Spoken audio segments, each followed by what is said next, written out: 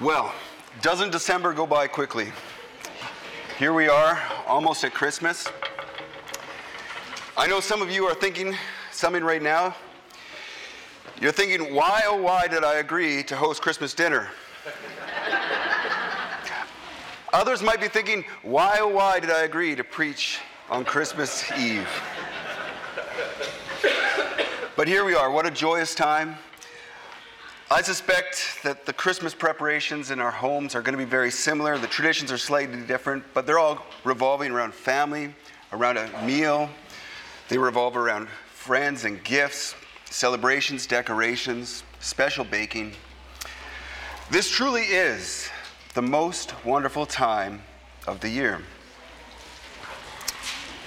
Except that it's also the loneliest time of year and the saddest time of year. Because Christmas is a time when we all of a sudden realize that life is not exactly how we want it to be. It's not how it should be. And life, when you see everyone else celebrating, if you're alone, that's when you really notice it. It's when you really notice the missing places at the table. Family members who couldn't make it home. Friends and loved ones who have passed on. So Christmas can be also tragically sad. So sometimes Christmas seems maybe like that famous story, the history story of in the trenches of World War I, that first Christmas, when both sides on Christmas had an impromptu truce. It was unplanned. The officers didn't necessarily agree with it, but they stopped fighting. They met in no man's land. They shared games. They shared gifts. They sang carols. They played a game of soccer. And it's Christmas like that, just in the midst of all this trouble, we've got a time of peace and harmony when just for one day, things are as it should be. I think to fully understand Christmas and its importance, we need to have both views in focus. So imagine if you can, I don't know how you're going to do it, but I've sort of I can't describe it. Imagine everything wrong in the world over here. Not like over here, what's wrong? Over here, imagine it. All the war that's going on, all the fighting, the violence, the people who are hungry, the loved ones who've gone, all the hurt, all the sadness, everything that you can imagine, the opioid crisis, everything that is wrong in the world. Just imagine a massive wall of whatever depiction. And then over here, we can imagine a tiny baby in a manger. And to understand Christmas, we have to understand that this baby overcomes everything here. That this baby, the story of this baby, is greater than the story of what's on this side. Of course, the story of Jesus, it's almost comic by certain standards. Like, what sort of king, we call him king, but what sort of king is born in a manger? Kings celebrate their noble heritage. Jesus is marred by rumors of illegitimacy. His family is chased away by some puppet dictator in the backwoods of an empire. When he grows up as a working man. His followers have sunburnt faces and calloused hands. They're not noble birth. Kings live in palaces. Jesus had no home, no place to rest his head. And anytime there are some sorts of royal symbols, it's either a joke, or it's like a joke, or it is a joke. When kings do noble entrances into cities, they ride on their battle steeds in power, with all their armies behind them to show their might and strength. When Jesus rode into the city triumphantly, he rode on a baby horse.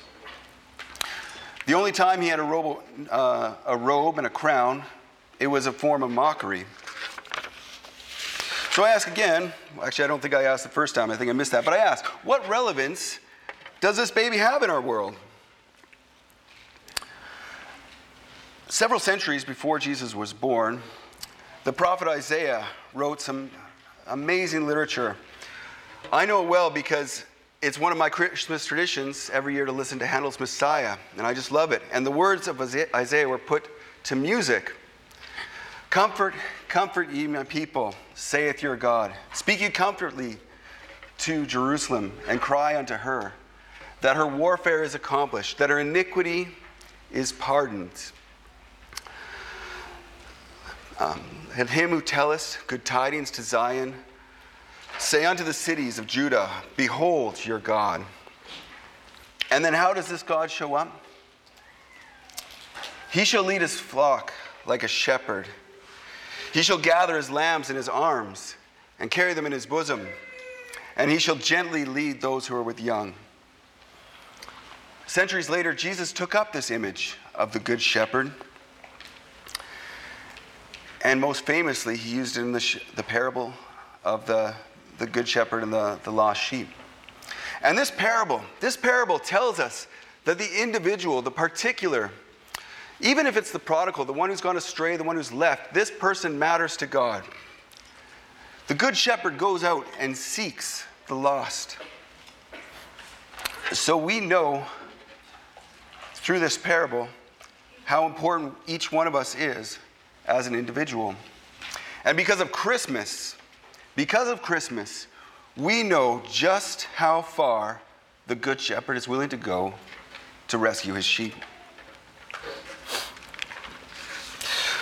When I was about 13 years old, I remember walking through the mall one day, and I saw a booth with some rings, and there was a ring with a Nike swoosh on it. And instantly, I wanted that ring. I didn't have the money to buy it, but I thought about it as time went on. And then, I don't know if it was a few weeks later or a month later, I was back at the mall, and this time I had my money, and I plopped down my $20, and I bought this ring with a Nike swoosh. And as soon as I put it on, I knew that it was a mistake.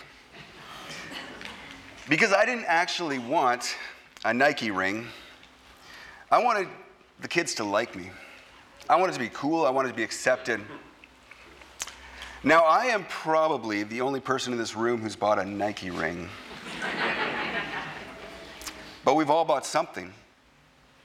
We've all done something. We've all striven in certain ways, our feelings of inadequacy, to somehow fill this hole. Maybe it's the schools we go to, maybe it's the jobs we go, the car we drive, whatever it is. We are trying to desperately fill this void. And Christmas tells us we don't have to strive because God loves us. God loves us. The King of Kings loves us.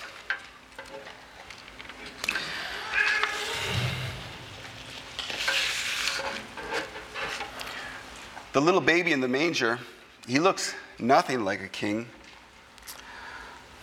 And so maybe it shouldn't surprise us that when he talked about his kingdom, it was nothing like the kingdom that we recognize. It's nothing like the kingdoms of the world.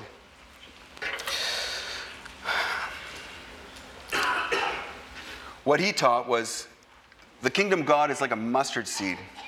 It's the smallest of the seeds, but when it grows up, it is such a mighty tree that the birds of the air come and land in its branches. Or it's like a bit of yeast, and you put it in the dough and it leavens the whole loaf.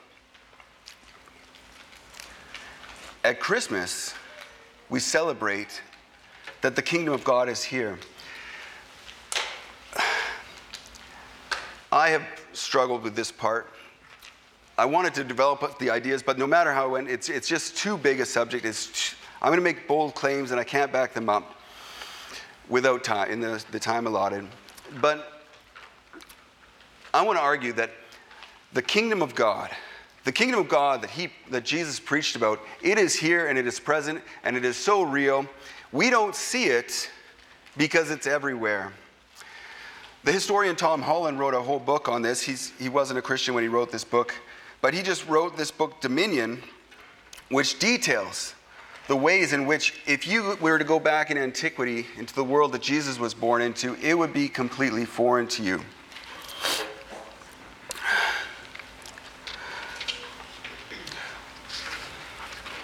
I went off script here, and so I'm trying to decide how best to continue. Jesus preached, "Hear, O Israel, you shall love the Lord your God with all your heart, with all your soul, with all your mind, and with all your strength. You shall love your neighbor as yourself." He preached, "A new command I give you, love one another as I have loved you."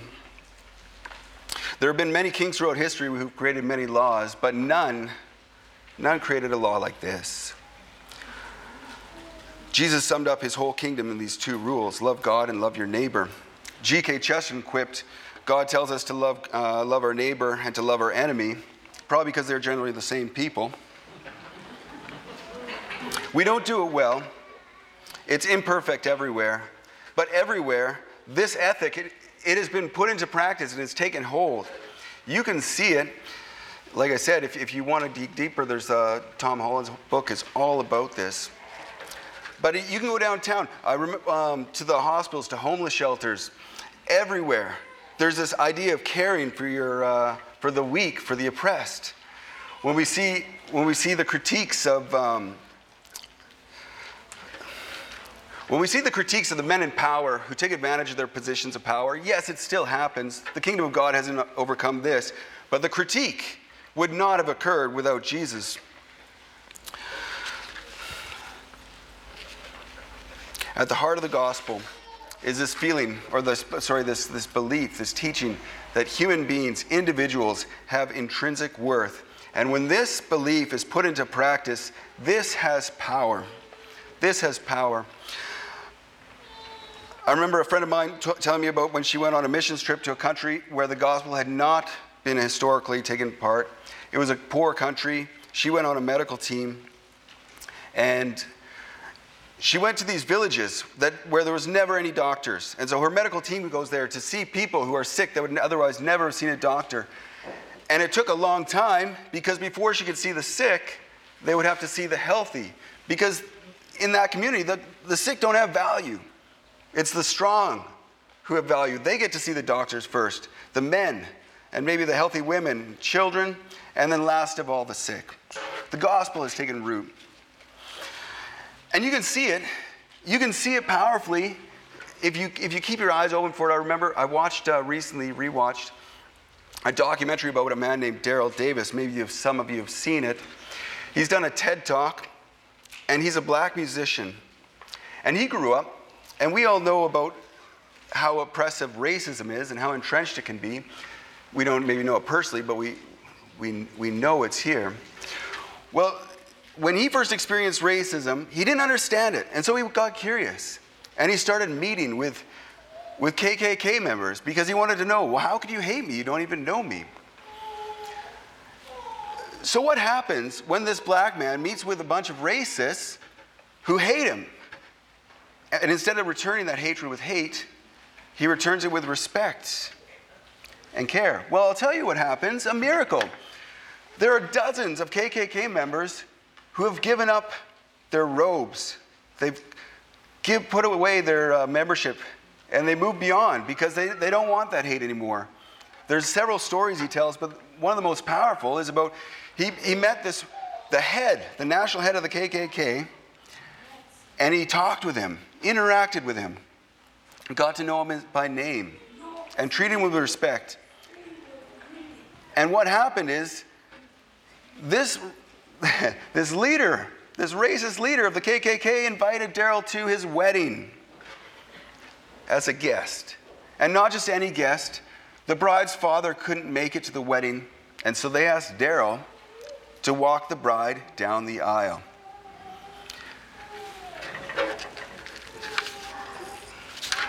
I'm a fan of the author Chris Voss. Maybe some of you know him. He's a former hostage negotiator. Now he's an author and he teaches negotiation. Worked for the FBI. And what does he talk about? What is this tool that they have when they want to combat, in a sense, these hostage takers, psychopaths, all sorts of bad guys, the enemy? They employ something he calls tactical empathy. It's about making sure you see from the other person's, your enemy's point of view. You want to see from their point of view. You want to understand what they're going through. You want to relate to them. You want to respect them. You don't have to agree with what they're saying, but you respect them. And he said that this has the power to just erase the hostilities. If they want to free the captives, their first job is to learn, or to let the hostage taker know that they sympathize with their position. You can look into the work of Gandhi, into Martin Luther King Jr., into the peace and reconciliation that was done in South Africa or Ireland, Rwanda, all these places where there's entrenched hatred. We don't do it perfectly, but where the gospel, where this ethic of kindness and loving your enemy is putting into place, miracles happen. Now, I would argue that none of these people truly, well, when I say none, the example of Daryl and Chris Voss and the others, they didn't necessarily love their enemy, but they certainly respected him. So how much more if we put to work this ethic that God teaches us, this love your enemy? What would happen if we put that to work?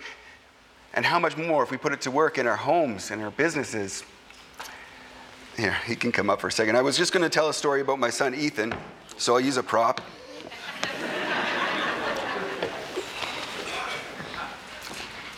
Good timing.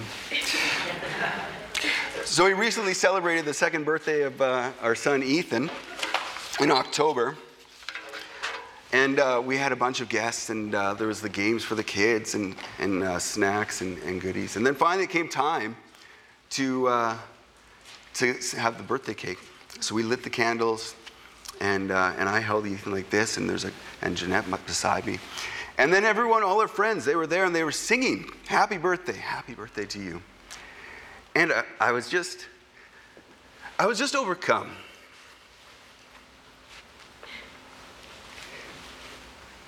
Because I love this boy so much.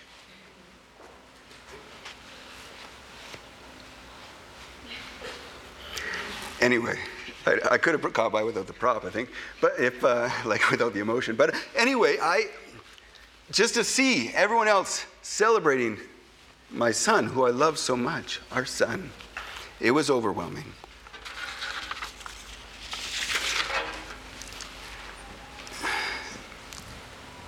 Christmas teaches us how to love.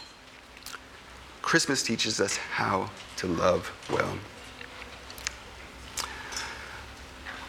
Every day when we go out, we interact with people all over, people who are loved by their Father in heaven. And we have the chance to share this love, to reflect this love. And there is power at work in this love. And we might be the only person that will love this person, that will be able to show this person God's love. And their Father up in heaven will look down and smile. Love has the power to change the world. We celebrate Christmas because the kingdom of God is here in our midst, and the kingdom of God is at work. Of course, love doesn't always necessarily get us exactly what we want.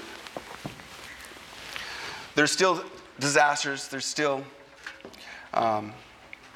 illness, there's still death. There's still people who will return our love with hatred. There's no guarantees of a good outcome. We make ourselves very, very vulnerable when we love. And this is shown most perfectly by Jesus. Nobody loved as well as he did, and yet we know how he ended up, rejected and executed.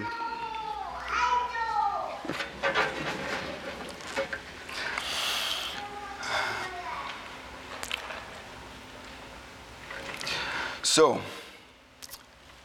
at Christmas, we are aware that this is not the final word.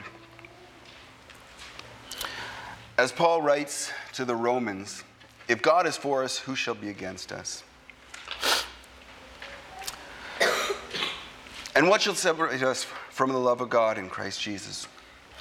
Shall trouble or hardship or persecution or famine, or nakedness or danger or sword?